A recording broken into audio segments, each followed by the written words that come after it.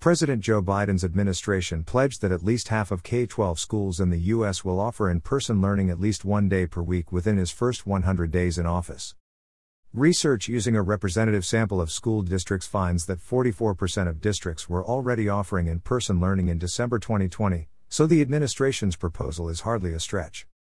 Yet for weeks, Chicago's teachers union told members not to return to work in person and postponed reopening for K-8 students until next month, with no plan for high school students to return. In Philadelphia, the same process is unfolding now. The district called teachers back to work in person, the union said no, and as of last week, Philadelphia Mayor Jim Kenney had backed off. Last summer, the American Federation of Teachers announced it would support local chapters if they chose to strike during the pandemic. Since teachers' unions have not found any reopening plans that are to their liking, parents, district officials, and state policymakers are left wondering what they can do when unions tell teachers to reject state or local officials' calls to return to work in person. Most state lawmakers are back in session now, so legislators should consider the following proposals immediately when unions refuse employers' plans to help students by offering in-person learning. Immediately offer open enrollment. Students should be allowed to leave their assigned school and transfer to any public school in the state.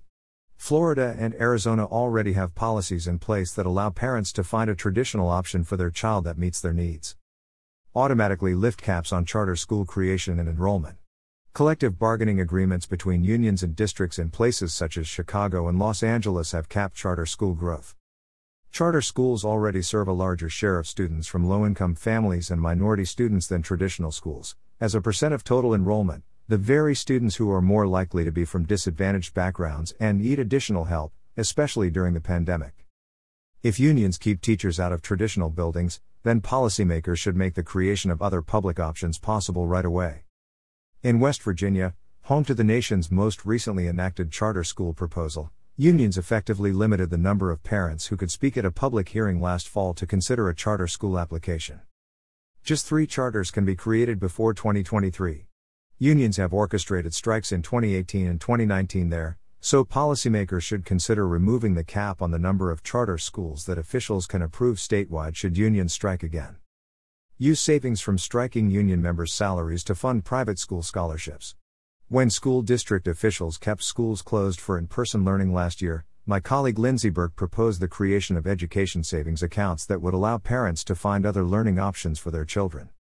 Today, as unions are now telling members to refuse policymakers' calls to return to work in person, state legislators should, according to their state laws, suspend striking teachers' salaries, and hire substitutes who are willing to work in person. Any savings for the state should then revert to state coffers, and lawmakers could use these resources to create education savings accounts and to provide scholarships for students to attend K-12 private schools. In Pennsylvania, the Commonwealth Foundation reports that half of all scholarship applications in the state's private school scholarship system have been rejected since 2012 because of program limits, such as caps on student participation. Caps such as these should be lifted when unions refuse policymakers' calls for in-person learning. When it comes to reopening classrooms, we have to give teachers, parents, and lawmakers options. Some teachers may be ready to return to work, irrespective of the union's position. A growing list of studies finds that schools are not superspreaders and even that the transmission rates are far lower in schools than in the surrounding communities. If parents are not prepared to send their children back in person, that should be their choice. If teachers have health issues that put them at risk, school officials can handle these cases individually as needed.